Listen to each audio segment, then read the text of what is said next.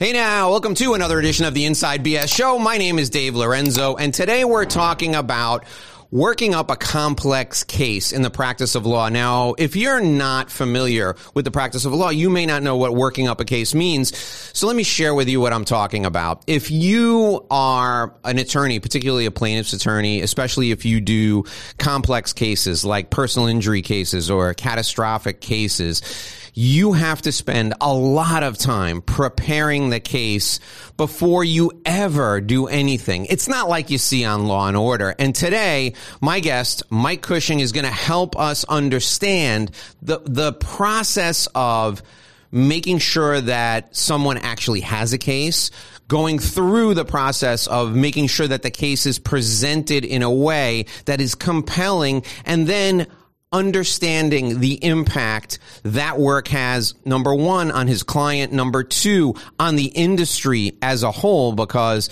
without people like Mike, the insurance industry would never be held accountable, and number three, how his work has to evolve as the law evolves. I can't wait for you to join me in this fantastic conversation with personal injury attorney from Chicago. Please join me in welcoming Mike Cushing to the Inside BS Show. Mike, thanks so much for joining us. I really appreciate you being here today. Dave, thanks so much for asking me to be a part of this. I'm very excited to be here. All right. So, Mike, tell us first and foremost, how did you get into this? How did you decide to really to represent people who have been unfortunately a part of usually a really serious catastrophic injury situation? And, what went into that process? Because you really, you put your reputation and you put your livelihood on the line every time you take in a new client, because you don't get paid unless you help the person get a result. So what went into the decision process for you to decide to select this area of law? So I chose this area of law really pretty early in life. I grew up around a lot of attorneys. My father and his brother ran a PI firm in Chicago, started in the early 90s. They started working together. And so when I was in high school, I would watch them. I'd be at family parties, listening to them talk about their cases, having my dad sit around the table at night, talk about things he was doing, actually taking days off of school and going and watch them actually try cases. I could see the passion that they put into it and the satisfaction that they got from it. And for me, that was really just the only place I ever wanted to do it. You get to be in the courtroom, fighting for people, fighting against big corporations. There is the whole sort of be on the side of the underdog thing that I really enjoy. There's people that really need help, and this is the best way that I saw that I could help them. Now, it's really important for folks to understand that your practice area is one where you guys, you are really invested in your clients. You don't get paid unless you help your client get a positive result. Explain that to people and explain how it works from your side of the table. And now it's time for another Sandrowski Business Minute. Today we have Sandrowski tax expert Catherine Raker. So, Catherine, how do we calculate home office expense? Well, there are two methods, the simplified method and the regular method. So, as I mentioned earlier, the home office has to be a specific space designated just for that activity. So with the simplified method, you would take the square footage of that specific space and multiply it times $5. And note that the IRS only allows a maximum of 300 square feet when you're using the simplified method. Under the regular method, what you would do is determine a ratio of your designated space square footage to the entire home square footage. And you'd multiply that ratio times the specific expenses, such as utilities, such as property tax. And this is more complicated and time-consuming. An additional consideration would be depreciation expense could be allowed on your home office if you were using the regular method. However, when you go to sell your home, you're going to have to take that depreciation expense into consideration and recapture it so that the gain that you would have on the sale of your home would increase because you'd previously taken a depreciation deduction. Wow, that was a great answer. And you know what I learned from that answer? I'm going to call you rather than try and figure this out myself. So if you want to do what I do and call Catherine Raker, you can call her at 866-717-1607, 866-717-1607. This has been your Sandrowski Business Minute. Sandrowski Corporate Advisors, they're a CPA firm with a different perspective. So basically, in this practice, you've got to be selective about what cases you take because everything is coming out of my pocket until there's a recovery. And when I do decide to take on a case, I express to the client that we're in a partnership here. We're not getting anything, either one of us, until the end. And until that day comes, it's no exposure to them. There is no risks. Because people always ask me, like, well, what's in this for you? Well, I'm going to help you. And in the end, we're going to share in whatever recovery we get. So that puts an incentive on me, and they understand that the more money I can get them, the more compensation, the better it is for me, the better it is for them. So it is sort of that partnership approach that we take that allows the client to be a part of it, knows that we're both in this together. We're both taking a risk to some extent. And I think that puts a lot of my clients at ease, knowing that they have no financial exposure if things happen to turn out poorly. Now, when you say you have to be selective in taking cases, give us your criteria. What do you look for in a case to make sure that you're investing your time and your money? And we're going to talk about how to work up a case in a minute. But explain to us the criteria that you have before you decide, yes, I'm going to represent this person. All right. So I don't believe that there's not one size fits all for an attorney, just as there's not one size fits all for a client. We're a general personal injury litigation firm. However, we do sort of focus on trucking, auto, and busing cases. After doing this for nearly 19 years, you start to develop sort of an instinct as to what's there when there's a there and when there's not. There is as much of a vetting of the client by me as that client is vetting me on their path. Because they want to be with someone that they can trust and that they like. And I want to work with a client that I trust and that I like. I don't want to have someone who comes in saying one thing and 3 weeks later the story's changing, this and that. So oftentimes we'll sign up a client if there's a questionable call. And I just did this the other day where I said there's no guarantee this is a case at all. We'll take some steps. We'll do an initial investigation, and then we'll make a decision from there. But really, you do have to do vetting. You get people that come around that you can tell have the wrong intentions or looking for a quick dollar. You don't want those types of cases. Those end up being a headache, and it's not good for you, and it's not good for business. You want to make sure that your client is in it for the right reasons, that they truly are going to work with you, put their trust in you, so that you guys can work together amicably. You don't want to have an adversarial relationship with your client. You don't want a client that's going to try to take advantage of you, which you've seen before, calling you at 9 o'clock at night on your cell phone, all day on Saturday, sending you texts at off hours. You want someone that's going to respect you and your space. You're going to work hard for them. You want them to respect that. So there's a lot of that going in. Am I a good fit for this client? And is this client the right fit for me? Okay, so let's talk about everything that goes into working up a case, right? And this is all, again, this is all coming out of your pocket, coming out of your firm's financial wherewithal.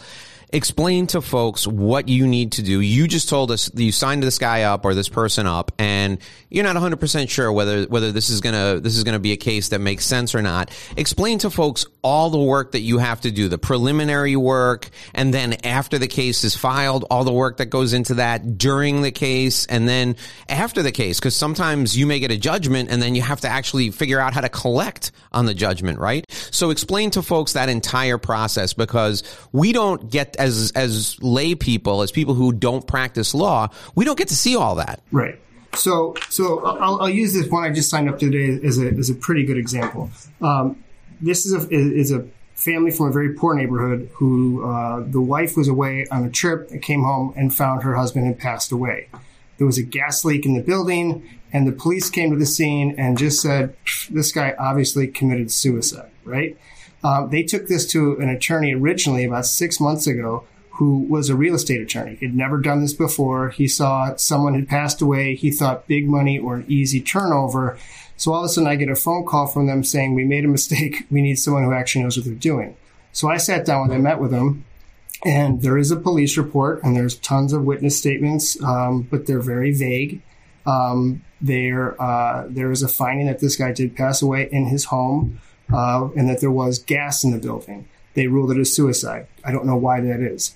But what we do know from just the preliminary investigation that we've started so far is I got a private investigator to go out to the building to take statements from every person who lived there, every person on the police report, to find out what the gas leak was, how long it had been going on, what the extent of it was, right?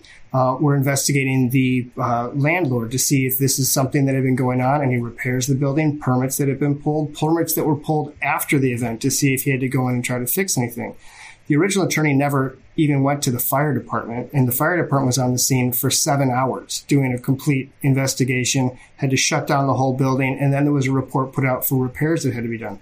This other guy never had that. The other thing that was interesting about this is the guy's in a very poor neighborhood in Chicago where the landlord only runs the heat in the building during the hours he's permitted or is required to by law. This all happened in the middle of the day when he wasn't required to run heat.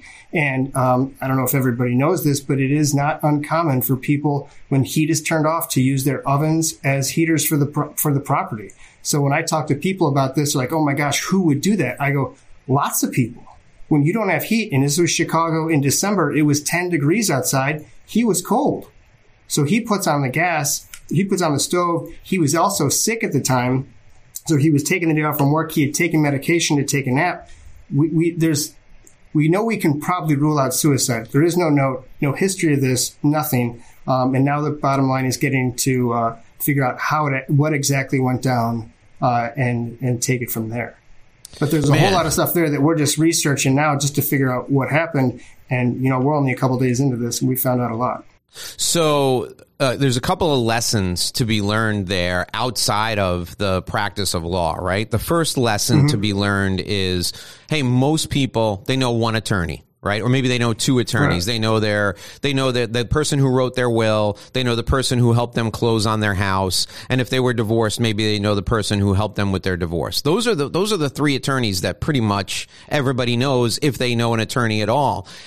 In difficult times, and we're recording this in 2022, in the middle of 2022, and we're just coming out of a really difficult time for a lot of people with COVID. In difficult times, things get difficult for lawyers too. They decide, hey, listen, I've never practiced personal injury law before, but this looks like a case I can settle pretty quickly. So that real estate attorney thought, hey, I'll send what's called a demand letter, right? I'll send a demand letter to somebody and they'll offer me a settlement and I'll talk the client into taking it and it'll be fine. The client thinks they went to an attorney. They don't know the difference between a real estate attorney and a personal injury attorney. This illustration is a great illustration. This is like going to a golf pro to have your appendix removed. That's the difference between hiring a real estate attorney for a complex case like this and hiring a real personal injury attorney. So the other lesson I think we got to take away from this, Mike, is that, look, police officers, firefighters, they're busy. Sometimes they will take shortcuts, right? So the police officer goes in there and he smells gas and he sees a dead guy. Okay, it's a suicide. We got to take statements because I have to show that I tried. They take a statement and they just get a name, a phone number. Hey, what did you see? I didn't see anything, blah, blah, blah. Okay, I took statements, right? They're checking off a box. They're looking to close the case. Right. There's a difference between doing a job well every single time and just getting through your shift. And in every profession, we got people who are just trying to get through their shift. When you go to a personal injury attorney with a personal injury case, you probably looked at that first glance and you said, this is a little suspicious. You probably read the statements, right? And you were like, I don't know. It doesn't look like they asked a lot of questions of these people they took the statements from. Right. So now take us through, Mike. Okay. So give us the kind of the next steps in this case. So your investigator went out and he basically did the job the police officers should have done, asked the right questions, took the real statements. So is there a case there? So we're still determining that. We're still getting some reports back, and there are some witnesses my PI still needs to talk to. But I can pick that up on a very similar case of mine that two criminal defense attorneys tried to pick up for a rear-end trucking case where a guy was left paralyzed at the scene. All right. So they took this case. They knew the guy from his brother who was a client of theirs. And they saw paralysis, trucking case. This is a no-brainer, right? Well, it turns out the first thing this guy said after the accident to the police officers was, "Where's my blunt?" All right. So right there, that's in the police report. The insurance company sees that and they're going, what's going on here? Right. So they came to us and they said, we messed this up. We don't know what we're doing. So let's go. So the case was already in suit. So what we did was, again, we got our investigators out looking for people. Now, in that case, the police, again, this is a massive road crash in the middle of I-90 just outside of Rockford. There were witnesses upon witnesses in a traffic jam that when this went down, and the cops didn't put down a single witness's name, not one, right? So there's 12 police officers on the scene. First step is we get those cops in, and we want to talk to every single one of them, and we want to ask them who they talked to, when they talked to them, what they found. Now, there was no marijuana ever found in the vehicle, so that was a good thing, and there was no marijuana in the client's system, which was also a good thing. He suffered a massive brain injury, so we can assume that's where that came from as well. But what we ended up having to do is during the deposition of one of the police officers, we're talking about the whole process, the scene. What are you doing? You know, there are these witnesses here. People talked about witnesses, you know, the other cops talking about people being there. Why don't we have these names down? And the cops like, you know, we take their names down on these little notes, and if we don't think it's important, we throw it out. You know, we get these little notepads that we keep in our pockets. So we looked at this cop, and I go, you're the reporting officer. You've got one of those notepads in your pocket. Can you take it out? And this is like almost a year after the crash itself. And he goes, yeah, you can take a look at it. There's not going to be anything in there. So we take the thing out, and, you know, defense counsel and I both look at it, and very page one, my client's name, date of accident, location, 2 witnesses with their phone numbers. Wow. So we had never got that before. So I asked for immediate recess. I go out into the hallway. I call my investigator. I said, find this guy and get me a statement. Because at this point, all the defense firm is saying is this guy says he's on pot, says he's high. We got no eyewitnesses because both of the drivers suffered brain injuries. And the defendant in this case, my heart goes out to him. He will never be the same. He was injured so severely. But we, through these police officers not necessarily doing their job thoroughly that day, they just wanted to close the file. We were able to find the eyewitness that came in who said, the truck driver was driving erratically for at least 5 miles before the crash. He appeared to be texting or on a phone. He couldn't see because he was high, but he kept swerving in our lanes. In fact, the witness drove ahead of him because he didn't want to be close to him, thinking he was going to get hit. And when he got stuck in the traffic jam where my client was, he was terrified knowing that guy was coming up from behind the whole time, watching his mirror, just waiting for it to happen. So from there, you know, the case sort of unfolds as now that this defense attorney who the whole time said your client was high, we're going to argue that he broke short or stopped suddenly or changed lanes inappropriately, because they could argue anything as long as there's not a witness there to say what actually happened. All of a sudden, they got a position that they can't defend. They got a driver who's being reckless, and we got him just by putting in the hard work, asking the hard questions. And in that case, so let's talk about, first of all, how you get somebody like a police officer to cooperate, right? The police officers, or, you know, I shouldn't say hostile because we don't know if they're going to be hostile. Police officers or witnesses that would normally be more friendly to the other side or not friendly to a lawyer at all, they're not just going to come in out of the kindness of their heart. How do you get them to come in and answer those questions? There used to be a time where you could call a police officer and he would talk to you. Those days are gone. Nowadays, what you have to do is you have to subpoena them and bring them in. And the majority of police officers are going to stick to what's in the report and try not to offer anything outside of it. You know, I don't have a recollection of this. None of this refreshes my mind, because they don't want to be the centerpiece. I mean, it comes across even with eyewitnesses to accidents. The guy I just talked about, who we ended up getting the statement from, he hid from our investigator for 3 days. My guy had to follow him around Minneapolis. Finally, the guy breaks down and goes, what do I have to do? He goes, you already wrote the statement for me. I just need you to sign it. He just didn't want to be a part of it anymore. He goes, and I thought that's enough. You know, so people don't necessarily, I mean, there's oftentimes they want to help at the scene, but when it actually comes down to giving a deposition or, you know, putting themselves out there and using up their time, they don't want to be a part of it. So it's difficult. You really got to have a good investigator who can build a rapport with them, get them to trust them, and know that they're doing it for good. And ultimately, if you give a statement that's honest and fair, you might not have to go the next step. That might be enough to allow everybody to resolve the case. So let's talk about that part of it, right? So this is your practice. As much as people see, and I'm not talking about you now, I'm talking about people in the personal injury practice area. They see personal injury attorneys advertising on TV, and by and large, it's like the top 1% of firms in the country that actually do television advertising. But the perception of the public is that, attorneys, they make a lot of money, and they're the ones who have all the control. But in reality, you're going up against billion-dollar companies, because you're not suing the person who may have caused the accident.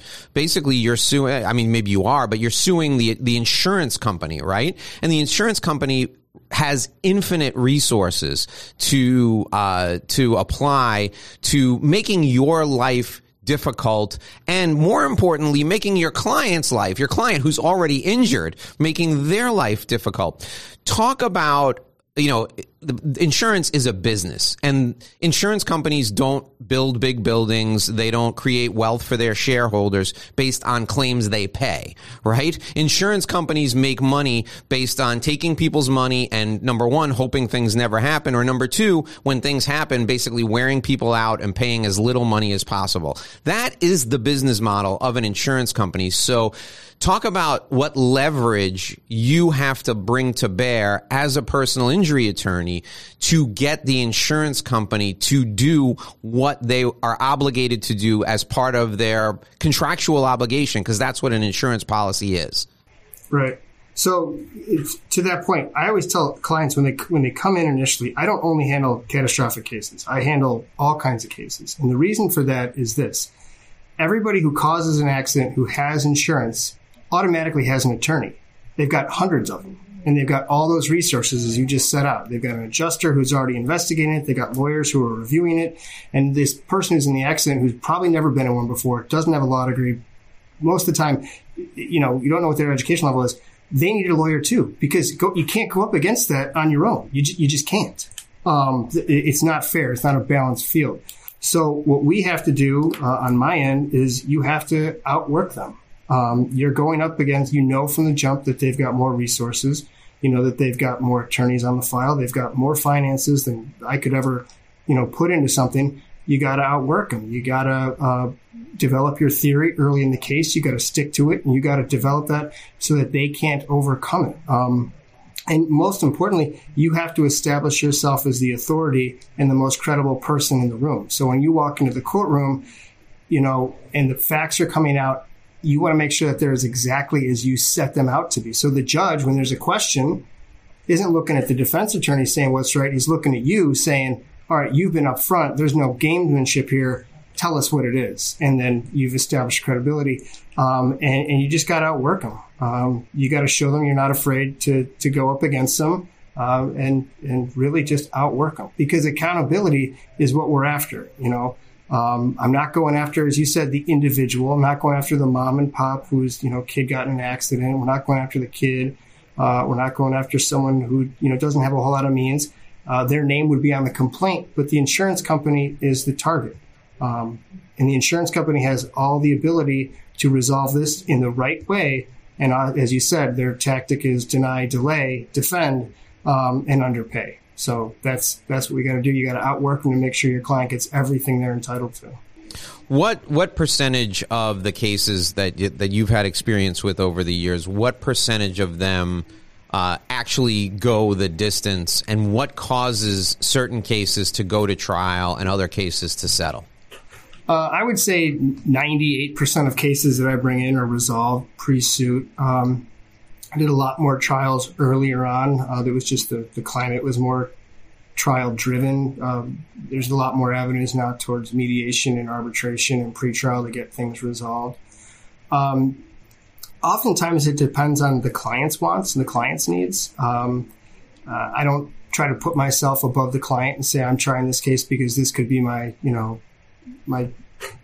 what do you call it, those mega verdict or whatever, this is going to buy me a summer home or anything like that.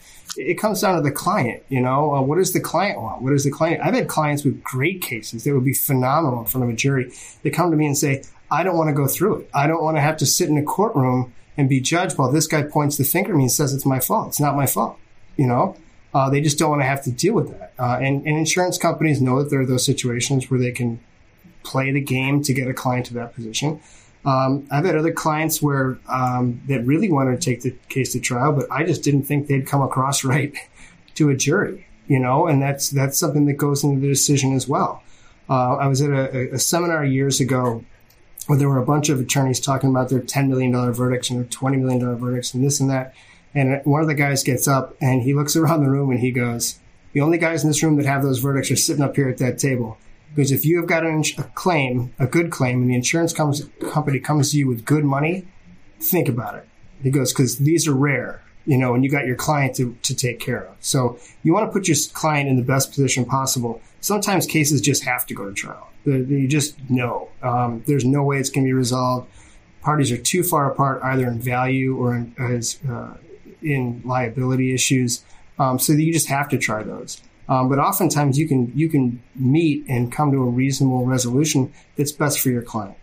Because sometimes the resolution is as much a part of the healing process as the medical care itself. Just taking that weight off their shoulders and putting this behind them so that they can move on with their life. So I'm gonna ask you a question now, and that will reveal kind of a dirty little secret of the personal injury practice. Before I do that, I want to let people know we're talking to Michael Cushing. He is a personal injury attorney in Illinois. You can reach out to him at 312-726-2323, 312-726-2323. I'm putting his email and his website info down in the show notes so that you can check him out. Give him a call if you have any questions, or if you or someone you know or care about has an issue, a personal injury case, or really you can call Mike with any legal need and he'll get you to the right person. He knows a lot of lawyers. He knows a lot of lawyers in Illinois. I'm sure he'll be happy to help you out, because that's one of the things that personal injury attorneys do. They do get calls for other cases and they send them to people they trust. And that's what I want to talk about now, Mike, when I talked about revealing kind of the dirty little secrets. So until I started working with lawyers, I never knew this. There are some people who will take, personal injury attorneys, who will take a personal injury case from a client, sign that client up, but they'll never take a case to trial, right? They'll push the case as far as it'll go. And then if the case has to go to trial, well, they got to bring in somebody else to do the trial, or they do everything they can. They do all kinds of gymnastics to settle the case before it gets to that point. Here's the reason why I think this is problematic, Mike. The insurance companies know who those people are. So help us understand, Mike, what questions we need to ask if we're in the situation where we're sitting across the table from somebody like you, trying to get someone to help us with our case. How do I know, as a regular guy off the street who's got a family member who's been hurt, how do I know if I'm sitting across from somebody who can go toe-to-toe with the insurance company, or if I'm sitting across from somebody who's going to sign the case up? And, they're a personal injury attorney. They're not a real estate attorney who's moonlighting as a personal injury attorney. How do I know if I'm sitting across a table from somebody who the insurance company is going to respect as a peer? Well, I think you have to look at their track record, first of all. Have they tried cases? What cases have you tried? What kind of cases have you tried? If you're just someone who's just tried simple rear enders, that's one thing. But if you've tried med mal cases, product liability cases, trucking cases, that's a different story. Those are complicated cases, and you want someone who is capable of doing that. I have to say, trying cases is extremely fun, but it's hard work, and it's not for everyone. There's a lot of people out there who just want to sit second chair. I got a friend of mine who takes in PI cases sort of on the side from his regular job, and he'll never file suit. And he tells the client up front, if I can resolve this thing before filing suit, I'm your guy. But if you want somebody else to go on, you got to go somewhere else. But it's hard work. The client has to, as I said, it's not one size fits all. The client has to vet the attorney just as much as I have to vet the client. Are you the right attorney for this client? And you got to be honest with the client up front as well. that falls on you. If it's something that's outside of your wheelhouse, or if you get the inclination that this is something that's going to go the distance and you're not ready to put the money in, the time in, and the energy, then you got to say it's not for me. But the client also has to be comfortable to ask those questions. It's a trust relationship. It's not something that is a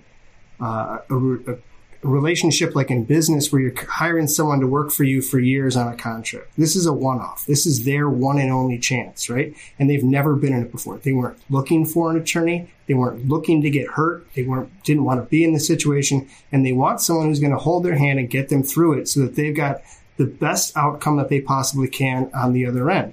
Their life is never going to be exactly the same. The money will never compensate them fully for what they've been through. And money is not a substitute for your health or your life. But the client, you have to have an open conversation. You have to take the time to build that relationship from the very beginning. And the client has to be comfortable to ask those questions, because it's going to be a long time, and you're putting your hands in this person to take care of you. You better make sure they're the right person for you. So, Mike, what do we ask the attorney so that we can understand, like the case example that you gave at the beginning of our time together today?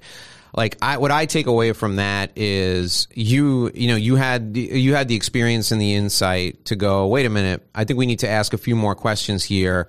And you're still not willing to commit that this is a worthwhile case because you feel like you don't have enough detail. And good for you, because you're investing even more time and money if it is a case that you want to move forward with. But how does the average person understand? Like, it's, somebody who's in, Minnesota, or somebody who's in New York now, and they're sitting across the table from a personal injury attorney.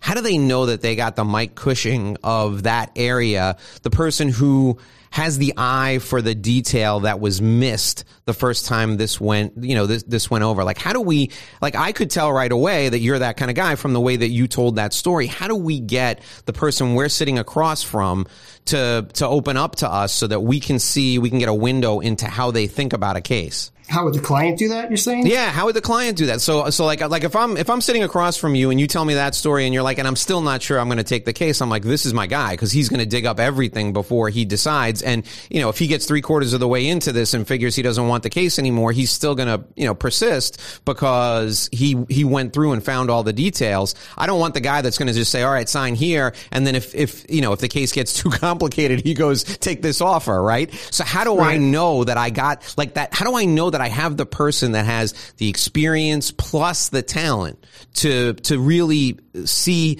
the nuances of a case? Because and I know from working with a lot of attorneys over the years that one little nuance in a case is the difference between a 5-figure settlement and a 6-figure settlement, or a 6-figure settlement and a 7-figure settlement, right? That one little detail that the insurance company is hoping you don't find, the one little fact that that just happens to be omitted everywhere, but can be found with digging. How do we know we're sitting across from the person who can find that? I think a lot of it goes into how much time is this attorney giving me on the initial intake, right? What questions are they asking? Are they just handing me a questionnaire or a pamphlet saying, fill this out, give me a copy of the police report, and I'll take it from here? I mean, in some cases that might be fitting, but in most it's not. I mean, does the attorney want to meet with you face to face to get to know you, talk to you? Do you want to meet with the attorney? I mean, with COVID, some of that stuff's a little more difficult now.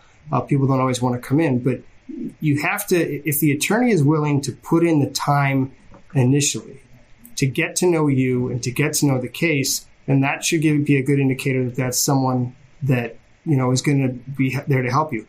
Also, someone that encourages you to ask them questions. Oftentimes I get clients in and we'll sit down and we'll talk for an hour and they'll be quiet and they'll be reserved because they don't deal with a lot of attorneys. Oftentimes I don't wear a suit around new clients because I don't want to create that impression of like an authority figure versus not. I've got a couch in my office. We'll go sit on a couch and a chair so we don't have a big desk in between us. I want to create a comfortable family room setting so we can have an open discourse. And I always look at them and say, you've been really quiet during this meeting. You're going to go home, you're going to get in your car, and you're going to have questions. You're going to have all sorts of things that pop in your head. I go, don't wait. Here's my cell phone. Call me.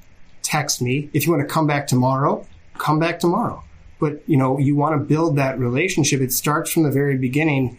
You're going to be with this client, and the client's going to be with you for a while. I mean, these things don't resolve overnight. You got to sort of feel each other out. And if the attorney's giving you the time that you feel you deserve, and that if they're treating you with respect and encouraging you to be a part of the process, I think that's a good sign. So let's talk about that. Talk about the length of time, right? So this is not a, getting hit by a car, stepping in front of a moving vehicle is not a get rich quick strategy. There's a lot of problems with that. Not the least of which is that if you do file suit, it's going to take a long time. So give us a window into, give us a kind of a glimpse into, how long a case takes. I mean, if you think it's going to take 2 years, like double that. Like, it always takes longer than you think. Explain to people what the process looks like and why it takes so long and how long it actually takes. Right. So first of all, it's rare that, well, not rare. It all depends on when the client is recovered for the most part. Often, sometimes you get the clients that are just going to be in treatment for the rest of your life, and that. So time doesn't really, that isn't going to be resolved. But if you got someone who, has a broken leg, say, and the doctors are optimistic about the prognosis and they have their surgery and this and that, you can't even begin to discuss resolution of the case until the doctors have cleared them and say, this is where you are, right? And even at that point, that's just done with your treatment. Let's give it some time and see how you really feel 6 months from now after you've put that leg to use, after you're back at work, after you're doing your activities of daily living, walking your dog, playing with your kids. It's not so much as long as the process is, which can be a very long time, but it has to do with how well you heal. And when you're ready to make that decision, okay, I'm good to get this thing over with. You can start the litigation at any point in time during that. But really, until you're done treating and you feel that you're as good as you're ever going to be, to talk about trying to resolve a case is pointless. So is there, I hear about statute of limitations. Is there a time period where you have to do something in order to preserve your rights? So for example, let's take and we haven't talked really about this at all. Let's take a medical malpractice case.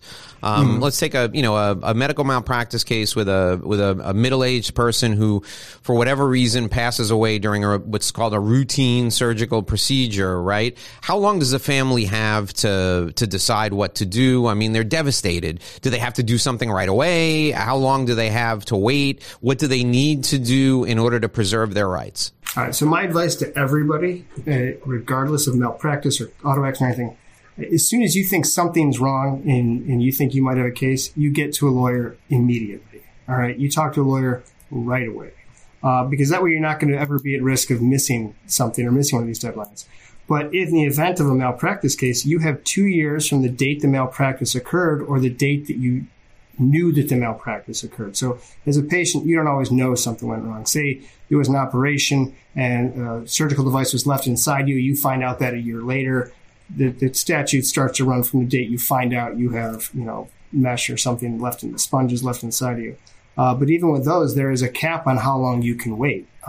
So like, I believe it's 5 years on med mal. Once you're past that 5-year thing, even if you didn't learn about it until later, the case is missed. So if you think, the second you think something is amiss, something is wrong, you get to a lawyer and you start talking. Because then they can start asking those questions to the hospital, the doctor, and they'll figure out what's going on. And that way you don't have to worry about missing your chance to do it. It's a shame when I get calls from people who waited 3 years, and you're sitting there going like, what can I do? So we're in a time, and I live in an area. I live in Miami, and I would imagine other big cities are just like Miami, but I'll speak to experience here in Miami where, excuse me, people who are in the hospital or were taken to the hospital as a result of an accident. Somebody tips somebody off, and there are people who come to visit them in the hospital that try to sign up a case. And in your industry, I think they call these people runners, right?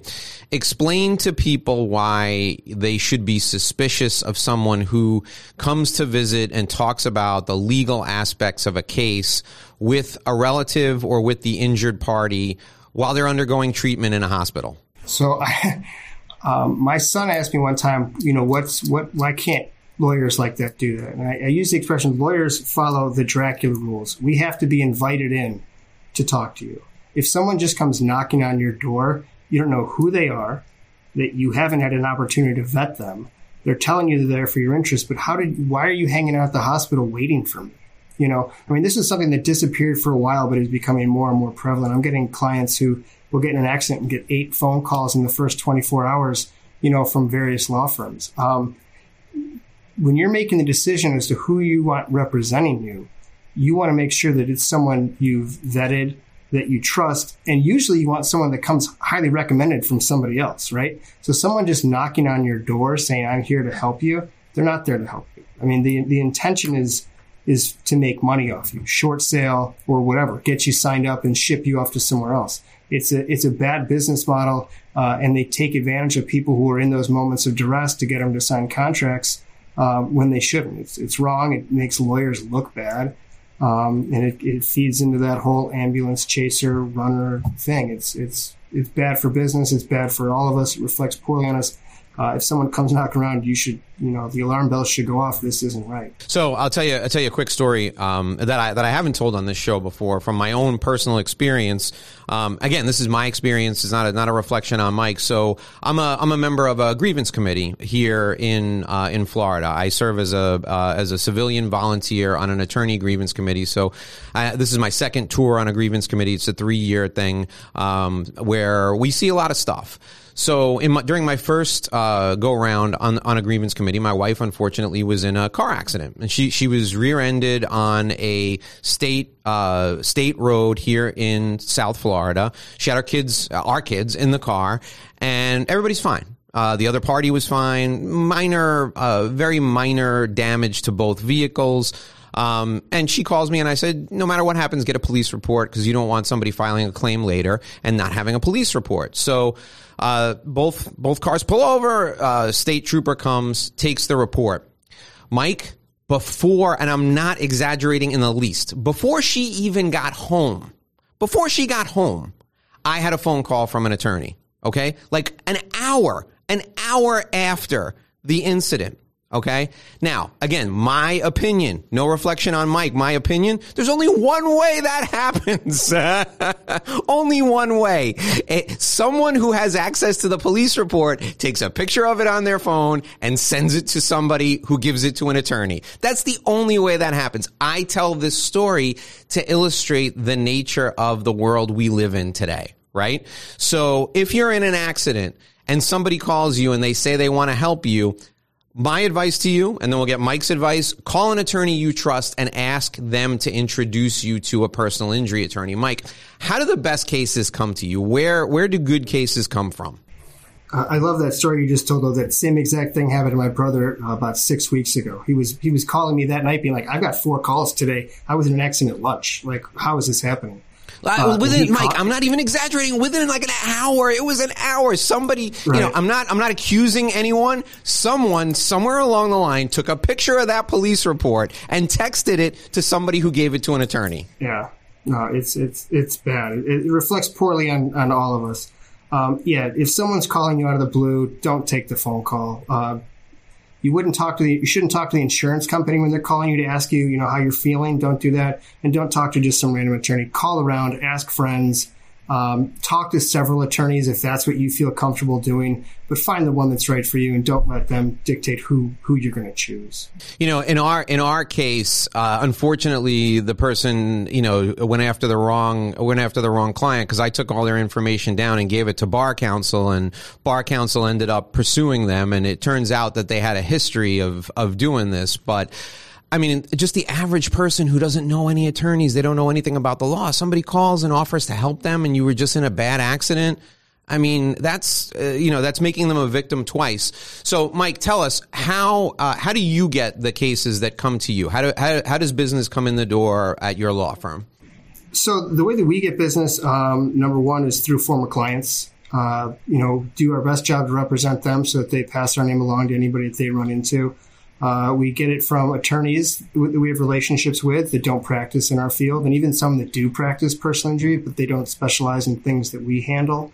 And, the biggest compliment is when you get a referral from a defense attorney that you went up against in a trial or a big case. So we try to stay relevant on social media to some extent to be visible.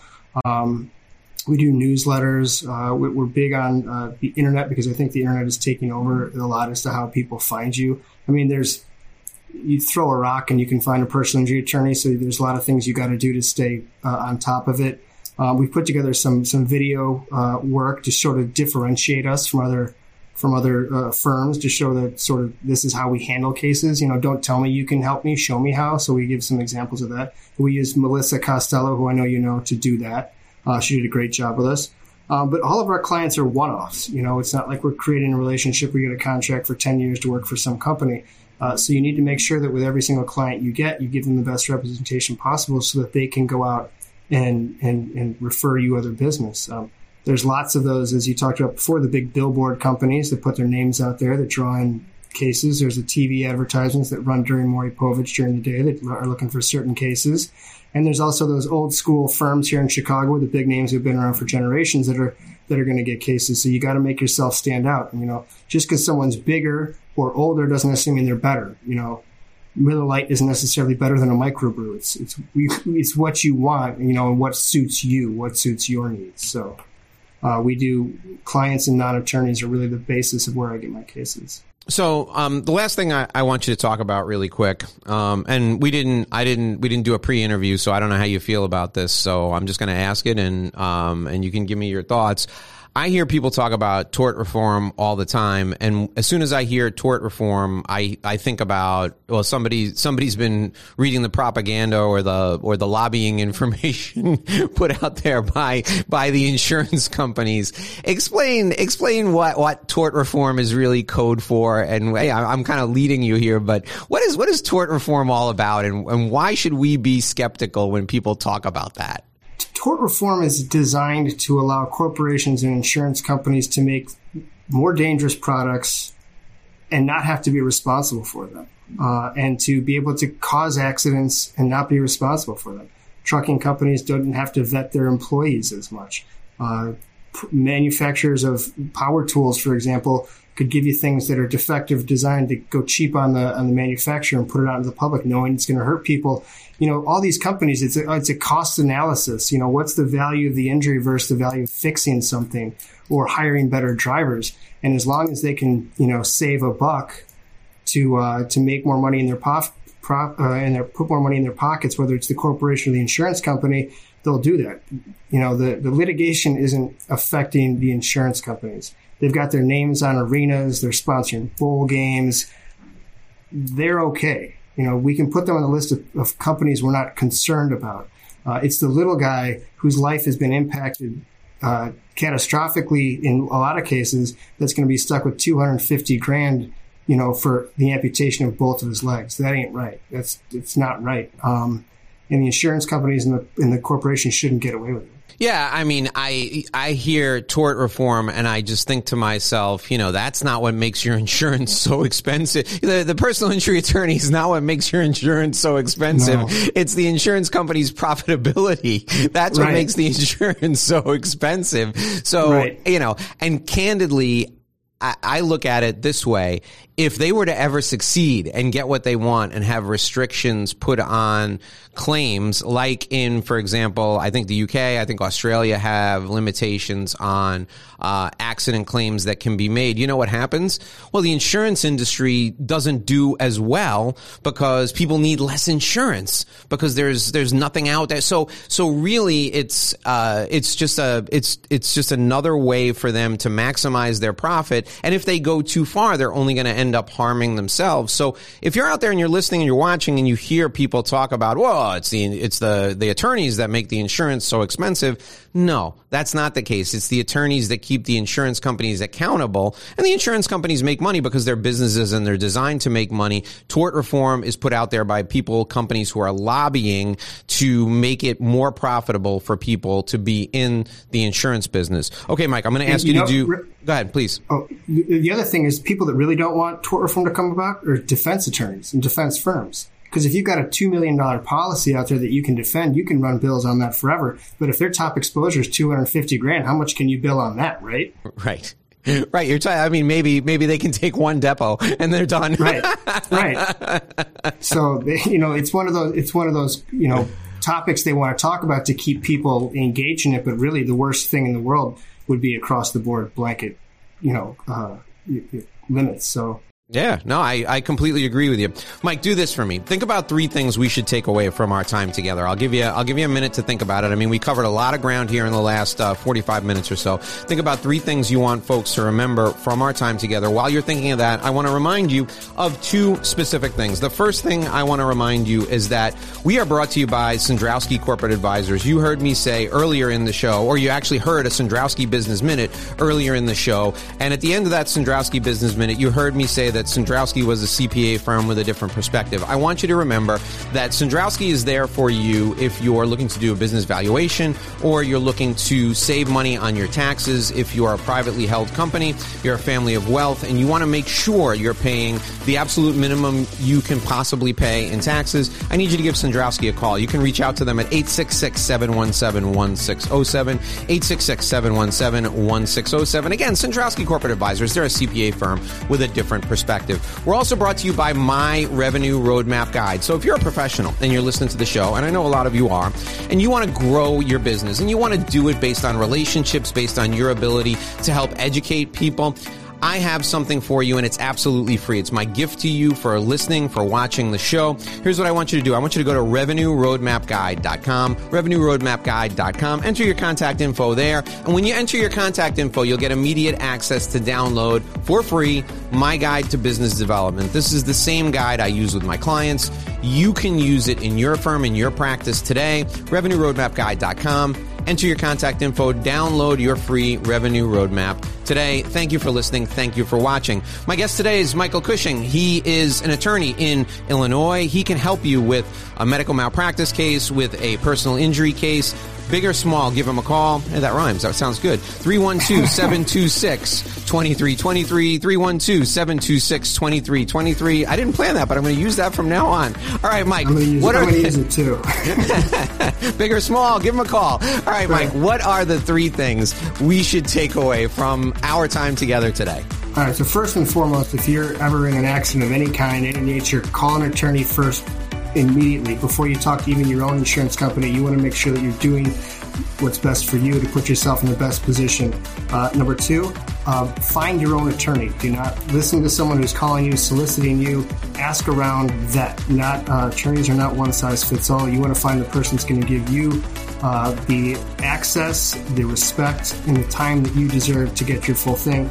And finally, it's going to be a long process, so make sure you like your attorney. Make sure that they're open to asking questions, make you a part of the process, because you're working together as a team to get you both the best result that you possibly can. All right, Mike Cushing, thanks for joining us today. I really appreciate your insight. It was fantastic having you. Folks, here's the number to call for Mike, 312-726-2323, 312-726-2323. And if you get a chance, go to Mike's website. I want you to check out the work they've done there. It looks really great. You can go there and vet him. You can read some of the stuff that he's worked on in the past. You can read about him and the other attorneys in his firm. 312-726-2323. All righty, folks, that'll do it for this episode of the Inside BS Show. My name is Dave Lorenzo. I'm here every day with a brand new interview for you. Until tomorrow, here's hoping you make a great living and live a great life.